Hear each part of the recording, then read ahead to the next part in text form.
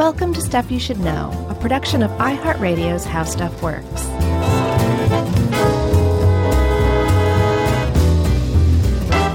Hey, and welcome to the podcast. I'm Josh Clark, and there's Charles W. Chuck Bryant, and there's Jerry Jerome Rowland over there. The legal eagles of podcasting. Ooh, can I be Daryl Hannah? Yes, I call Barbara Hershey. I don't think so. Who was it? Oh, legal eagles. I know Deborah Winger. Yes. Was Daryl Hannah even in that? No, I think. Yeah, she was the client of Deborah Winger. Okay, and you're not Redford? No. Who's I that? always have to be Redford. Everybody's always like, that guy's a regular Robert Redford. He'll play him in this scenario. Right. That's the street chatter. Yeah. Can I still be Barbara Hershey even though she wasn't in the movie? Sure. I think I'm thinking of Beaches. Oh, well, that means I get to be Bette Midler. Right. I wonder how many Pod Save America listeners we just lost who had just casually decided to give us a chance. I want to learn about subpoenas. Right. Before we get going, though, can we quickly thank the cities of Orlando and Greater Orlando in Florida and New Orleans and Greater Louisiana? Yes. For 2 fun live shows? Yeah, those were a lot of fun. Let's see, we did Orlando on October 9th, I think, and then the 10th for New Orleans. Regardless, it was night back-to-back, 2 fun-filled nights, and they were just both amazing shows. Yeah, and when this comes out, I think New York will have been over, so thank you, New York. Oh, yeah. Yep. We presume it's going to have been a great time, that 3-night run at the Bell House. They're always great there. Fun yeah, crowd. And that's it, too. That's it for us for the year, Chuck. So, I mean, Thank you to everybody who came out to see our shows this year. Yeah, can we go ahead and tease our January schedule, or should we not? I think we can, sure. All right, well, we're hoping to be back at Sketchfest again. Mm-hmm. And then what did we settle on? I don't know if Portland? settling is the right way to put it, No, but I mean, we decided to do Seattle. We're doing Seattle. Oh, we are? Yeah, and normally for a January swing, we do Portland, Seattle, Sketchfest. Right. Well, we've got the iHeartRadio Awards in there in Los Angeles, and we just, kind of have to go to that. No, sorry, the iHeart Podcast Awards. They don't care about us at all at the Radio Awards. No, we can't even get in that building. Right, exactly. So we said, okay, well, we gotta pull out one of our shows because we're old men. And we just can't spend that much time on the road.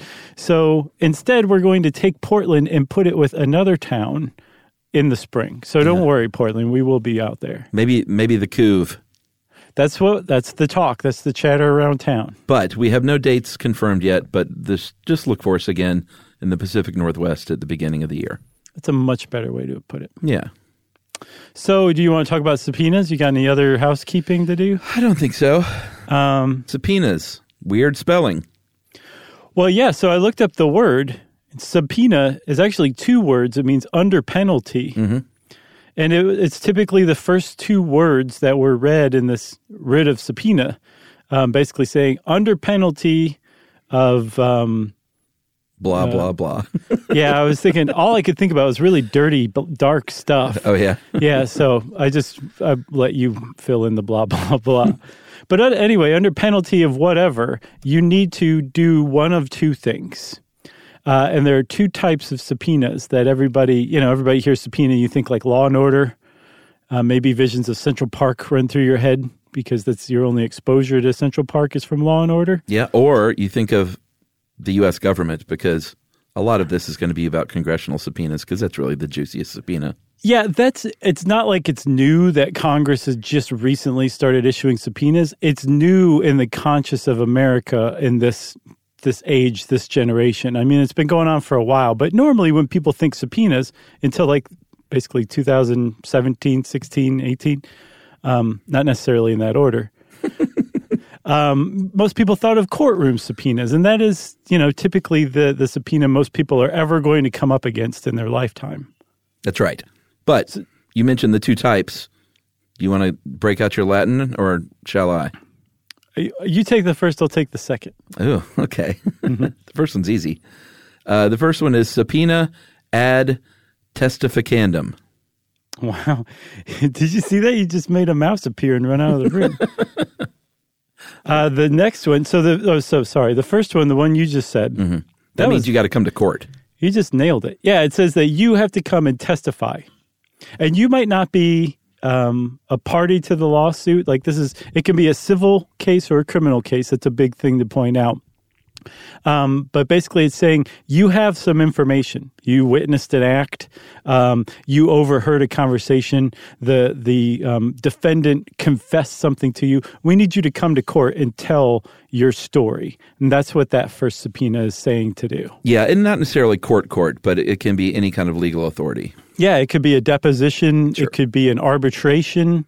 But typically it's the authority of a court of law to basically say, we're going to levy a fine against you, or we're going to arrest you and put you in jail if you don't listen. That's used to kind of enforce subpoenas. That's right. So the second one is the subpoena ducis tecum. Hey, nice. Thank you.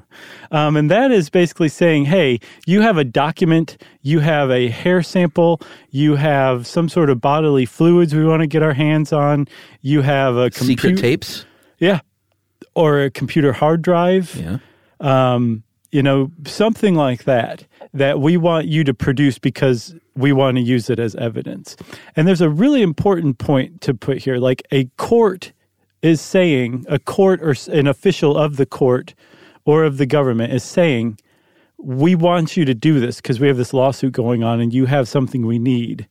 But it's not necessarily the judge saying it. The judge is signing off on it. It's really a lawyer for one side or the other saying, hey, I heard that this person has this secret tape and I need to get my hands on it. Judge, can you order this person to bring it to me so that I can enter it into evidence? And then the judge says, speak to my clerk. Mm-hmm. And then the clerk usually the clerk of the judge who's handling that case. Mm-hmm. They say talk to the hand? Yeah, and they'll generally issue it on like official court letterhead and official documentation. It's not like the judge is washing their hands of it necessarily. No, I'm sure like if they do something egregiously wrong, the judge is going to hear about it and punish them. That's right. And then it's served usually in person, kind of, handed to you like on the TV shows and in the movies. Yeah, either by a sheriff's deputy or a process server. Yeah, but not always. It depends on if it's congressional or if it's, civil, regular Joe Schmo stuff. Yeah, well, yeah, for sure. But I think even if it is regular civil Joe Schmo stuff, you can still go hire the sheriff's department to serve papers, to serve a subpoena. Oh, for sure. I think the congressional ones are not served by a sheriff. Oh, I see. Who do they use? I think it depends. It could, the way congressional subpoenas work is all sort of dependent on the individual committee that's seeking that subpoena. Mm-hmm. So they all have their own individual rules about like whether you need a majority vote to even get a subpoena or whether the chair of that committee is, has the power to grant or request a subpoena. Right. I've read some of them know that it's a real downer to get a subpoena. So some congressional committees use that mascot from the 1984 Olympics, the eagle, to come issue your papers to you. I don't remember that one. You don't remember that eagle? No. Was this like a cartoon eagle from 1984? Yeah, I can't get past the Atlanta Olympics mascot. That's why I can't get back to 1984. Was it What's It or Who's It? Oh, I don't even know. It was one of those two. What was that thing? I don't know. It was a last minute thing. What was the name? It was What's It or Who's It? Was it? Yes. Yes. Oh, man, it was bad. I was out of town. I fled. You didn't miss anything? But I do remember watching the opening, whatever they're called, the opening ceremonies. Opening ceremonies. Right. And seeing the stainless steel pickup trucks driving around and just thinking, oh, boy. Yeah, and for those of you who are like, they've talked about this before. We have. Yeah, we have, and we're still that upset about it. We'll talk about it again in 5 more years. We haven't forgotten. Yeah, stainless steel pickup trucks. They haunt me. I have dreams about those trucks. Yeah, they're just circling you, playing Striper at the loudest possible volume. Oh, man. Okay, so we've got different kinds of subpoenas, but both of them apply to either courts of law or Congress. So there's one big question that most people who get a subpoena ask themselves the moment they're served the paper, and that is, can I ignore this thing? Do I have to do this? Right. What happens to me if I just pretend like I never got this? And that's really tough to do. I was reading about process servers, and the people who are issuing the subpoena, or the lawyer who's asking for the subpoena, say they want some sort of proof that says you got that paper. So they have to. There's like certain rules and regulations to serving somebody with a subpoena. So it's really difficult to pretend like you're not. Like you didn't get it. And a lot of people actually go to a tremendous amount of trouble to avoid being served a subpoena. Sure. They will like move around. They will pretend they're not home. They won't let anyone else answer the door, because in some states you can leave it with a competent 13-year-old or 18-year-old. They'll stick their hands in their ears and go, la, la, la, la, la, la. Right, exactly. They'll do a lot of stuff to keep from being served. But that's actually, it will just delay being served. Yeah. In the long run, you will still... There's other remedies they can use. They can mail it to your house, certified mail. And if the mail person says this was dropped off, it made it to their house, that's enough. Or if you can say, I took the numbers off my mailbox, what are you going to do now, chump? They can actually post an ad in the local legal organ, the newspaper, and then that will be considered serving you. So either way, you're going to end up being considered to have received the subpoena eventually. And if you do, you probably shouldn't ignore it. Yeah, I mean, it says here in this article, which most of this is from the How Stuff Works article about subpoenas, but it says, it's a lot easier if you just go right, or produce the documents. But as we'll cover here in a lot of this congressional oversight stuff, that is not the route that people take generally in government. Yeah, and I thought it was a kind of an oversight to not say, but also if somebody serves you with a subpoena, go, you don't necessarily have to hire a lawyer, but at least consult with one. Get some legal advice. Say, this is what I got. What should I do with this? Is this, there's a lot of questions that you should have answered before you just act on a subpoena. Yeah, and, when it comes to ignoring subpoenas, and that's what a lot of this will be about is what's going on with our government right now and previously, and what happens if you defy Congress, and is there any accountability for that, or can you just sit on your hands, say nope? But there have been some very famous cases in the past 15 years or so where subpoenas have been ignored, but we can start with Eric Holder, Attorney General for Barack Obama. Yeah, that was a big one. That was part of the Operation, the Fast and Furious scandal. Scandal? Yeah, it was definitely a scandal. It from what I remember, it involved secret gun sales, or else some guns were let out into the community to be traced to see who they went to, and one of them ended up being used to murder an ICE officer, I believe. Well, Attorney General Eric Holder refused, under direction of Obama, to answer that subpoena. And he became the first sitting cabinet member to be voted in contempt of Congress. Oh, is that right? Yeah. And, you're like, oh, what happens then? Well, 3.5 years later, a judge ruled that he did not have the right to defy Congress. And by that time, there was a new Congress, and it was a moot point. That's a really big thing to remember, is a contempt of Congress vote, where you are supposedly in trouble for ignoring a subpoena, only lasts as long as that session of Congress. Unless the next session of Congress wants to pick it up. Yes, but then they have to hold another vote. And the chances that there has been a change in leadership potentially in that Congress is, high enough that if you make it through that Congress, going into recess, you're probably going to get away with it. And I mean, that's par for the course. It wasn't just Eric Holder who got away with it. Harriet Miers, who was a White House counsel to George W. Bush, there was a mass political firing of U.S. attorneys. Yeah. And 2008. Yep. And she and I think Chief of Staff at the time, Joshua Bolten, were both held in contempt of Congress.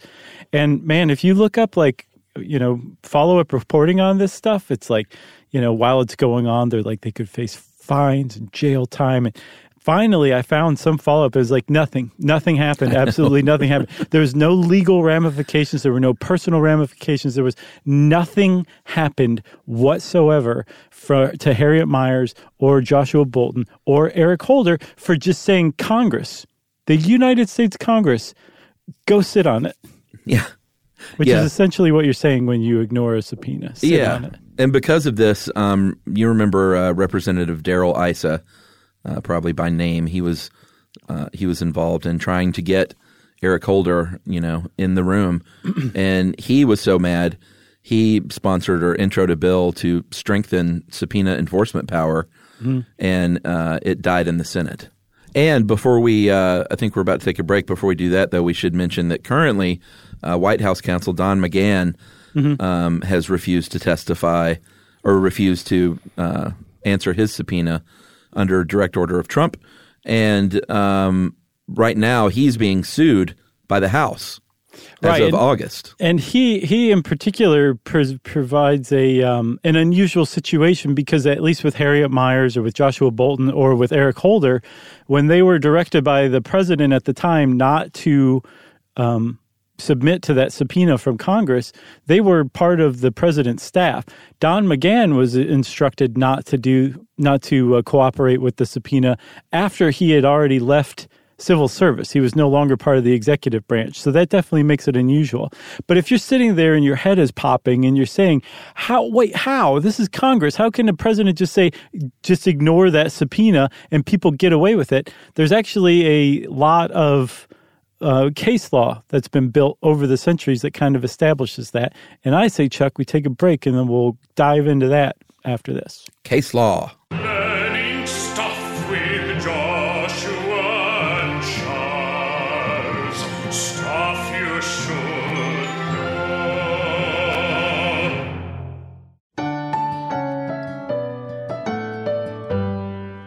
Stuff you should know. So, Chuck, there's something about subpoenas, whether they're issued by Congress or by a court of law. When you get them, that a lot of people don't realize they're negotiable. Yeah. That's one really big reason to hire a lawyer is because it may be overly broad. It may be kind of a fishing expedition. It may put you at risk to come forward and give this testimony or to hand over these documents. And if you hire a lawyer and say, hey, these are the things I'm worried about, they can go and argue to the judge like, hey, how about we just limit this subpoena to these documents rather than everything on my client's hard drive? Or it's really a big hardship for my client to make it here, and the $15 a day that the court's paying him for coming to testify isn't actually going to cover it. So, can we negotiate a higher fee or something like that? There's a lot of stuff that can be done. But this is a tactic that's also used with congressional subpoenas too, where say like the executive branch will go, I think that this is a little overly broad, but maybe we could give you this document. Will that satisfy you? And then they go, nope. Sometimes they say yes, though, and part of that negotiation comes out of the subpoena process. It's a response to it. But none of it would have any effect whatsoever if Congress didn't have any redress for enforcing its subpoenas if somebody ignores it. Yeah, I mean, technically there are fines and jail time sort of looming. But the more I read about this stuff, especially when it comes to congressional oversight, the more it became clear that none of that stuff really happens. It's all just dangled out there as a means to negotiate something with each other over a pretty long period of time, usually. For sure. Yeah, that Eric Holder thing was like 4 years before he finally handed over the file. And I think Congress had already gone out of session, you said. And it was basically just the whole thing had died down, which I think is basically the stalling tactic that people ignore subpoenas for. Like, that's why they're doing it. Yeah. So technically, if you defy Congress, the committee that issued that subpoena is going to vote to issue a citation, a contempt citation, and then it's got to go to the full chamber to vote on it. And if that goes through and it passes, which it has before, then there are three basic ways that you can prosecute that charge. Right. And each one is worthless. Yeah, pretty much. Like, we would never give official legal advice, first of all, because we're not lawyers or even trained as lawyers. But from what I can tell, there's just nothing happens to you if you ignore a congressional subpoena. But most people respond to it because I feel like the further down the food chain you are, the more likely Congress is to do something in retaliation to you. Yeah, well, let's go through the three at least.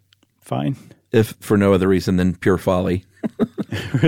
So if they vote and that contempt citation goes through, it is then under the control of the executive branch. And you think, oh, great, the president, or oh, great, the president. It's really neither. It's the Justice Department, which is part of the executive branch. It's up to them to decide whether or not they're going to prosecute criminally, and they're going to say no. They're going to say, and we'll talk a lot about executive privilege coming up, but they'll usually cite that and decline to prosecute, basically kind of saying, you know what, we don't get involved in this stuff. Right. So that is specifically when it comes to subpoenaing something from the White House. Correct. Or the executive branch. Now, if Congress is being ignored by, say, like the owner of the Houston Astros, they can go to the DOJ and say, hey, the Houston Astros baseball team owner is ignoring a subpoena. We want you to go after the guy. And they'll go after the guy. It's when it's executive privilege that's being cited that the DOJ says, you know how it's our jurisdiction to decide whether to prosecute this stuff? We're going to decline to do that because it's our own people, and we're just going to consider this an internal executive branch matter. Number two is the civil judgment. Right. So and that's when you need the courts to basically enforce this. Go into court and saying, we need your help to enforce this civil suit against somebody who stiffed us. Right. Like, you know how you can go arrest somebody and put them in jail? Can you do that on our behalf, basically? But this is super slow, like turtle-like slow. Yeah, but I think the idea is that the thought that maybe somewhere a couple of years down the line, there's going to be a judgment against you where you're going to have to pay $100,000 to Congress or something like that, or spend like 12 months in jail, will get you to the table to negotiate, you know, what documents they actually want or what testimony they want. Yeah, it's just leverage. Right. So the third one is something that isn't used anymore, really. It's called inherent contempt power. Mm-hmm. It was last used in 1935, and this is sort of the jail thing. And while there is no capital jail, they do have a holding cell. Yeah, and like the sergeant at arms of the Senate or the House, depending on who's issuing the subpoena and who voted to hold you in contempt, an armed officer of the Congress will show up and say, you're under arrest. Congress says you're under arrest. You have to come with me.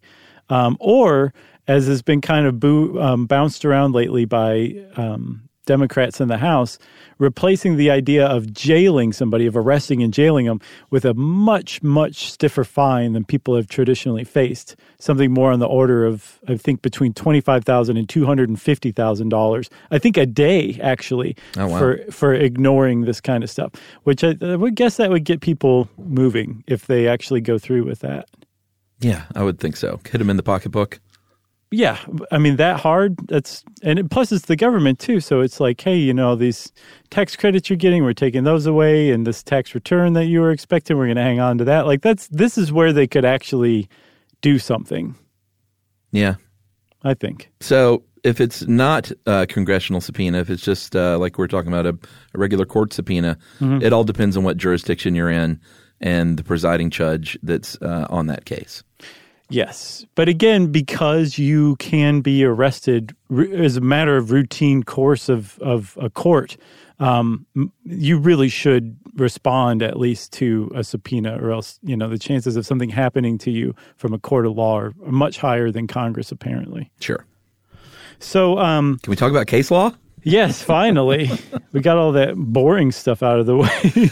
Yeah, this first one is kind of interesting. And the way the judiciary works in this country is just super fascinating to me. The older I get, the more I read about it. Mm-hmm. I'm not becoming a legal wonk by any means. Illegal? But I get it. Like, you know, I get it that people are super into this kind of thing. I hadn't realized you'd gotten into the judiciary. Yeah, I think it's pretty fascinating. What got you into it? Just like news, following the news or something? Or? Yeah. And just sort of reading about a case, like in this case from 1800, mm-hmm. and then, you know, precedent and what that means. Right. And when it shouldn't matter and should matter. Like the one from 1800 you're talking about is U.S. v. Cooper? Yeah, Thomas Cooper, who was a scientist and an attorney and a thorn in the side of President John Adams. Right. In a big way.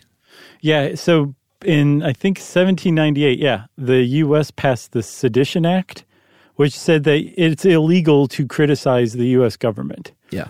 Unfortunately, when Thomas Jefferson came into office, he said, we're going to kind of do away with that and keep it away forever as much as we can.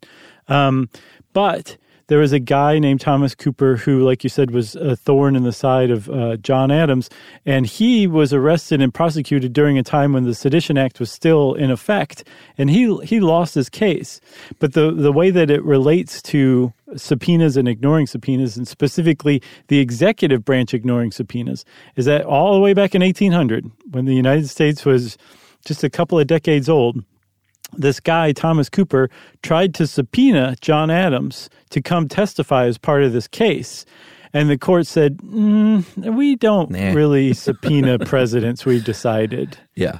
And that set a precedent for the rest of history. It basically said presidents are accepted from the goings-on in normal court stuff. Even when they're directly related to the case, they don't have to come. Right, but that same case said, but you can subpoena someone from Congress. That's a big one, too. That was a big one. Cooper, it didn't work out for Cooper, like you said. He was convicted, so none of that mattered except for establishing this precedent. Precedent? Right. Precedent. You got it. In this case, you could say it either way. I guess so. So that moves us on to 7 years later, U.S. v. Burr. This is John Marshall, Chief Justice John Marshall, headed this one up. Mm. And basically this had to deal with President Thomas Jefferson saying, hey, they want you to come to provide these documents. It was a doozies tecum. Right. Deuces tecum. Uh-huh. And Jefferson was like, hey, here are some of those documents that you want. And they're like, but where are the rest of them? He was like, I'm not going to give you those. And I'm also not going to show up because you know what? I got to be presidenting. Yeah, the executive branch is too powerful and too important. It's the only branch that's supposed to be open 24/7, 365. Yeah. And I just can't get away. Like my work is too important to come be part of this. And that gets less and less able to prove these days, I think. Yeah, for sure. Like, you could take off a half a day. Right. You got a BlackBerry. You can definitely email, keep tabs on work while you're gone. But yeah, so I thought the same thing too, that it does not hold water, but it does set a precedent for the president, like you were saying too. And those two cases basically say together that, again, the president doesn't have to come be part of this. And executive privilege is, I guess, where this came from this particular case, where it's saying like, no, the president doesn't have to have anything to do with this, and the president's documents are the president's business and can't be subpoenaed because we're going to call this executive privilege. Right. And there are five types generally of executive privilege that have been used thus far. Mm-hmm. One is presidential communications. Okay. Number two is the deliberative process. Number three is attorney-client communications, big one. Yep. Fourth one is law enforcement investigations. And the fifth one is anything that's sensitive in terms of military or national security or diplomatic relations, that kind of thing. And that's the one in particular that has been upheld over the years. It's the idea that there are secrets that the White House has that it just need to be kept, or else people are going to lose their lives, or else diplomatic ties are going to be upset, that kind of stuff. And so those should be protected under executive privilege. But the rest of the stuff has been subject to scrutiny over the years for sure. Yeah, because obviously a president is going to try and draw that privilege as broadly as possible. Oh, yeah, for sure. And that's especially been the case ever since Nixon onward, at least, where there's this idea called the unitary executive theory, which is basically like, these are separate branches of government, and the executive branch is in charge of everything to do with the executive branch. It's none of Congress's business, and the executive is basically this extraordinarily powerful single person. And that's been attempted to be invoked and proved time and time again in throwing off congressional oversight. And that seems to be kind of what we're in the midst of right now, is a really big test of this unitary executive theory. Yeah. In saying, like, no, not only just the president, but the entire president's staff, and in fact, the entire executive branch can ignore subpoenas from Congress because Congress doesn't have any authority over the executive branch. And that's kind of what we're witnessing right now. And on the one hand, well, there's really just one hand. The great value of having an executive, a unitary executive, is that if you're a vested interest or a very powerful group, you've only got one person to change over to your side rather than 500 of them. You know what I mean? Yeah. So it's very dangerous. It also very much flies in the face of the three branches of government and the checks and balances that each one's supposed to have over the other. Yes. Because part of Congress's role is what's called congressional oversight. Yep. That says we're responsible for making sure you're not getting out of control. The president, the executive branch, has veto power, saying, Congress, you guys are nuts. This is no law that should be passed. I'm going to say no to this law. And then the judiciary has judicial review. They get to say this law is unjust or this executive agency's action is illegal. And by doing this, these three branches keep one another from getting too strong. And the unitary executive theory flies in the face of that and says, nope, the executive branch is more powerful than all of them. The other two don't have checks over them, and let's just see what happens from here. That's right. Should we talk about Watergate? Yeah. So we should do a full episode on Watergate. I think I've said that before. I agree. But everyone knows what happened there.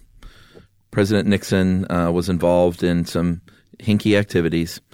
And congressional committees, there was one special prosecutor in particular named Archibald Cox who said, wait a minute, you've got these secret tapes. You've been taping people in the Oval Office. Turn them over. Here's a subpoena.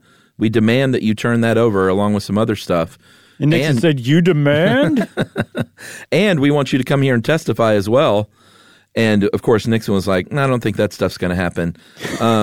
Here you go. Here are some of these tapes.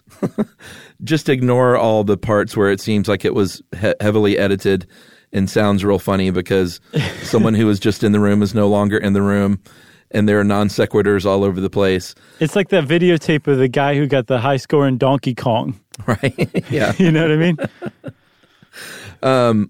But executive privilege was what he claimed he was protected by. So this went to the Supreme Court in 1974 with United States v. Nixon. Mm-hmm. And Chief Justice Berger's opinion cited everything from Justice Marbury v. Madison to the one we just talked about, United States v. Burr. Mm-hmm. And basically, they're walking a fine line there with the judiciary because they're saying, listen, the president needs to be confidential and protected when executing these duties, these constitutional duties, on the one hand. But on the other hand, due process of law is an important thing, and that's what we're in charge of.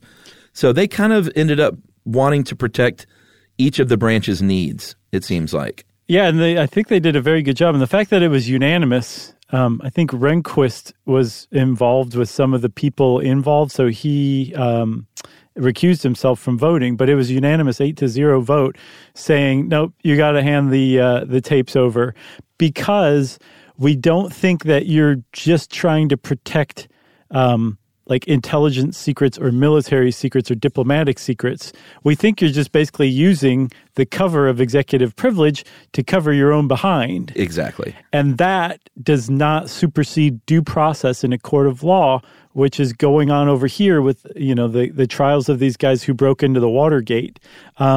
So you got to hand over the tapes. And in doing so, like you said, he cited another case, Marbury v. Madison. And that's a really, really important case in here, too, which I think we should talk about starting now.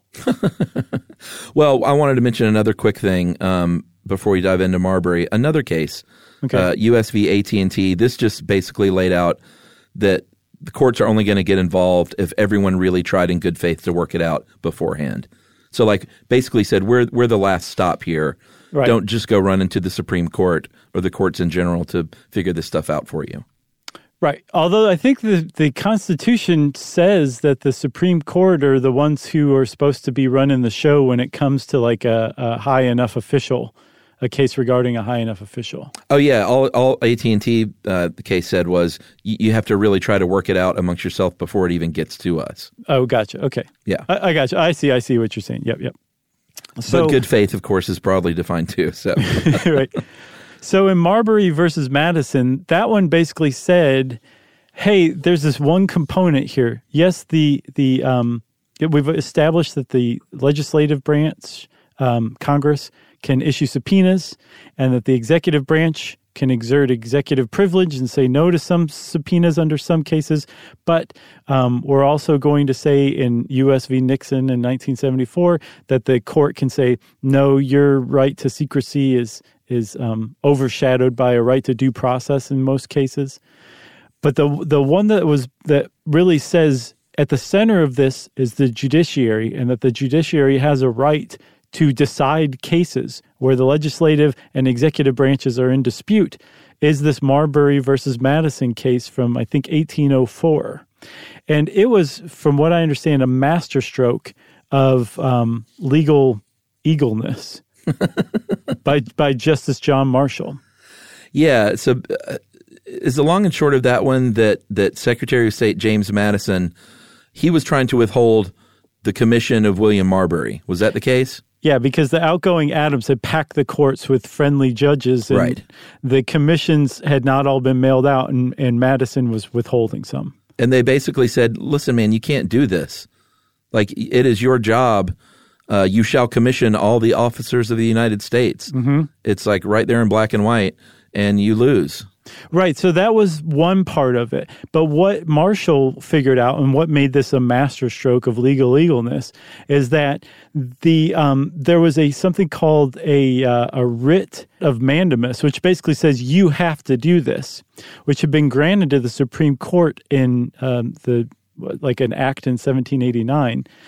Marshall said, so yes, Madison has to give this over, like this is just part of his duties, and he's following a law that Congress made, so he's subject to that law as a minister of the government.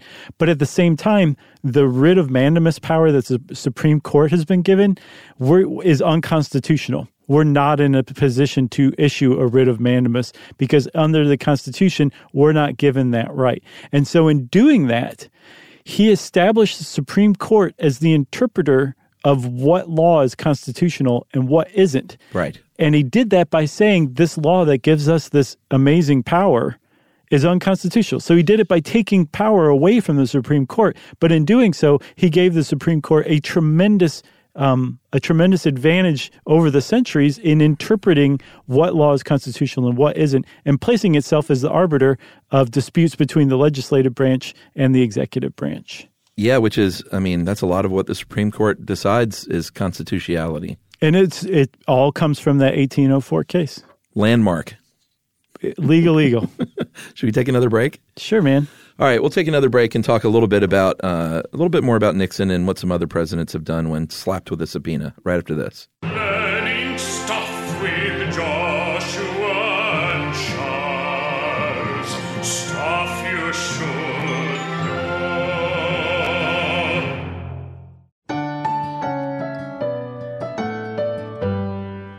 Stuff you should know. So we all know what happened to Nixon. What? The justice did rule that, hey, dude, you got to comply with this Ducey's tectum here, and you got to turn over these tapes. So Nixon turned over tapes. He did, and it all worked out in the end. Everybody's like, this is what you were protecting? This is fine, man. Stay president for a couple more terms. And he did, and the world was a better place for it. That's right. Flash forward to Bill Clinton. That was okay. So he said, hey, listen, man, what goes on that was much better. What happens in the Oval Office stays in the Oval Office. Mm-hmm. Executive privilege. And they're like, even that stuff? And he said, well, it's executive privilege. And they were like, Hanky-panky falls under executive privilege. So he said, I have executive immunity. I have that privilege. And neither me nor my aides have to respond to these subpoenas. Right. And then he fell into line eventually. Yeah. Newt Gingrich got him into line. Well, yeah, and largely because of U.S. v. Nixon, they said, you know what, you can't stand by this broad executive privilege, stand behind this wall that you've built. You're going to have to comply, and he did eventually. Right, which is traditionally what happens. Like the Congress issues subpoenas, the executive branch ignores it, the Congress holds the executive branch in contempt, and the judiciary comes in and almost always says, no, you're overexerting your executive privilege, do what they're saying. Yeah, which, that gives me hope, because in the past, precedent has been set that due process wins out over executive privilege kind of across the board, it seems like. But that only holds as long as two things are upheld. One, that the Supreme Court is an independent body, regardless of who appointed the judges. And then two, as long as the executive branch recognizes the authority of the Supreme Court. And this is where we are starting, like some people can see far enough along this horizon that, hey, this path we're heading down right now, there's a point where we could reach where there could be a Supreme Court decision that says, yes, executive branch, you have to hand over these aides for testimony. They have to come testify about, Russian interference in the 2016 election, or this call between the president and the Ukrainian president. And the executive branch still says no. Yeah. And that is the point that everyone says, we have no idea what happens then. We have no idea. Do you go arrest these, the Secretary of the Treasury? Do you go arrest these cabinet members? This has never been done before. Like, what remedy do you really have? And that's where we are with testing out this unitary executive theory. How far can you kick the kind of unwritten rules of the Constitution? Well, there's lots of written rules of the Constitution, but also like the unwritten rules and procedures that kind of have guided all of this for so long. What happens when those things just stop being recognized as valid? What do you do? Well, I don't know, because in the past, through our history, and this is on both sides of the aisle, Democrats and Republicans have always, not successfully, but they've always tried to argue that courts should not get in these subpoena battles and should not get involved with this executive privilege claim. Right, and in particular, Trump's legal counsel's latest position, which I think came out in September of this year, it's a doozy. It basically takes, and here's something we need to remember here. Like, this is not brand new with Donald Trump, right? Like, if you can't stand Donald Trump, this is his White House. His administration is building on stuff that previous presidents have built on, both Democrats and Republicans alike. Yeah. There has been a real push, basically since Nixon, to instill as much power into the presidency and the executive branch as possible. And this is an extreme version of that, but it's still kind of following the same path. But what they're doing is more aggressive than what previous administrations have done, and they're basically saying this. If you subpoena us, the executive branch, if you, the Congress, subpoena one of our people, right, any of our people for any reason whatsoever, the president can say, no, do not respond to that subpoena. Do not go before Congress. Do not hand over those documents. I'm the president. I'm ordering you to. Congress can issue a writ of contempt or find the person in contempt. But that's it. That's where it ends, because the president can say, well, this is an interbranch dispute between the legislative branch and the executive branch.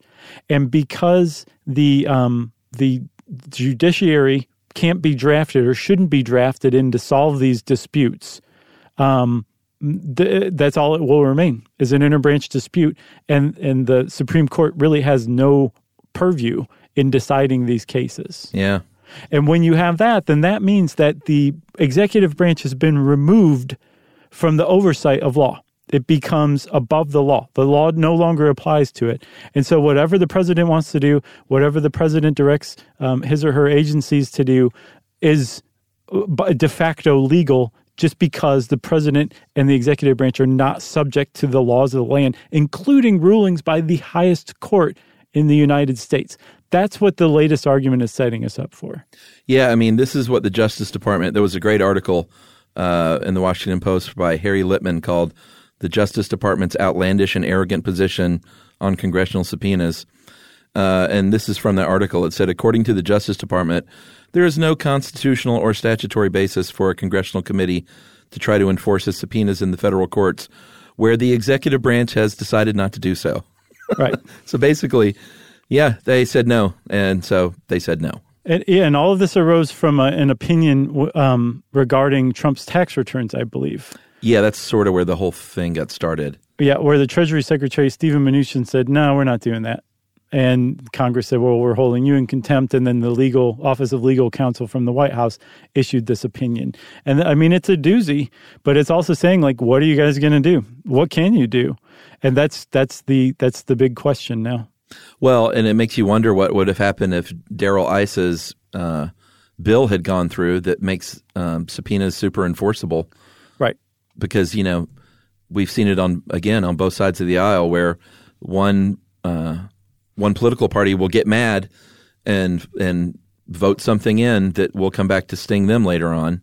Right. On the hind end. It is, but also you also can't help but wonder, like, are Republicans' loyalty to Congress greater than the Republicans' loyalty to the executive branch? Like, it's like, you know, in any restaurant, there's tension between the wait staff and the kitchen staff, but they're all working at the same restaurant. They're all trying to do the same thing, which is get high quality, nourishing meals out to the patrons who are citizens like you and me, right? But there's still tension. You're not doing it fast enough, or you burn these fries or something like that.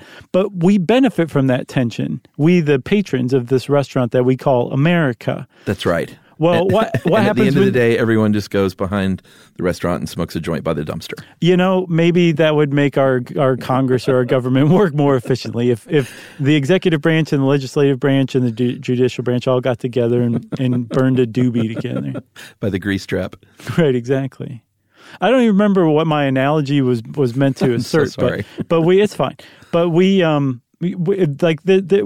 witnessing some historical stuff right now that is not normal at all. I mean, like from Watergate stuff, and that I'm not even relating to impeachment proceedings. I'm just saying, like, this level of ignoring congressional subpoenas may be unprecedented, and if not, then the closest historical precedent we have is the Watergate scandal. Yeah. But I think Congress is one recourse to say, that's fine. That's fine, Mnuchin. You just ignore us. We're going over here as Congress, and we are altering this our ability to jail people to say, no, actually, we can fine you $250,000 a day, and we will do it. That could be the leverage that gets people to actually comply with these subpoenas. But we'll find out, because if Congress has to actually pass a law to do that, the president has veto power over that. Well, and there are also all sorts of other things that have nothing to do with this that Congress uses as leverage or negotiation tactics like, hey, do you want us to push through some of these appointees, or should we just keep stalling forever? Right. All kinds of that stuff is on the table. But when you have a president that comes out in January and says, you know what, I don't mind, stall all you want. I like the term acting because that gives me more leeway. Yeah. Then all of a sudden that's not leverage anymore. You got anything else? No, very curious to see what happens with this McGahn case. Probably nothing. I am too. Will it be the crumbling of our democracy? Who knows? We'll find out in a few years. If you want to know more about subpoenas, we'll just go look it up. And if you get a subpoena yourself, get a lawyer. Don't be stupid. And since I said don't be stupid, friends, it's time for listener mail. This is about Obama's healthcare. I got a bunch of stuff about this. I didn't realize I made a prediction. Oh, okay. Oh, yeah. This one's kind of been sitting in the coffers. Okay. Guys, About 15 months ago, I started my journey through the Stuff You Should Know archives. I've been on a steady campaign, about 12 to 16 episodes a week. That's healthy. Wow. Why I'm writing, though, 10 years ago, Chuck made a bold prediction in the rumors, myths, and truths behind Obama's healthcare plan episodes. Didn't we do like 4 of those? We did. Yeah, I think we did 4. You're right. But this one was specifically about that episode. Chuck, I said, call me in 10 years if there are no more private insurance companies, because that was one of the big knocks on it. It's like, This is going to do away with private insurance, and I'll buy you a beer. Tragic. Chuck legitimately said, I'm on record, and he extended the bet to anyone out there. Now, that statement was more of a gentleman's bet than a legal promise. However, that is more binding in my opinion. Nonetheless, I would like to congratulate you, Chuck. I was getting worried there for a second. On the expiration of that term and that promissory statement, that could have been a pretty pricey liability if things turned out a little differently. A million beers, Chuck. Every single one of our listeners would have written in and asked for it. I know. That is from Jack Simmons. Nice going, Jack. And welcome to the club. We're glad you found us, and even more so that you like us. So we'll do our best to keep it up for you and everybody else. That email's a couple of months old, though. He's probably forgotten about us already. That's right. He's moved on to Pod Save America. That's right. Well, if you want to get in touch with us like Jack did, you can go on to stuffyoushouldknow.com. Check out our social links there. You can also send us an email. Wrap it up, spank it on the bottom, and send it off to stuffpodcast@iheartradio.com. Stuff You Should Know is a production of iHeartRadio's How Stuff Works. For more podcasts from iHeartRadio, visit the iHeartRadio app, Apple Podcasts, or wherever you listen to your favorite shows.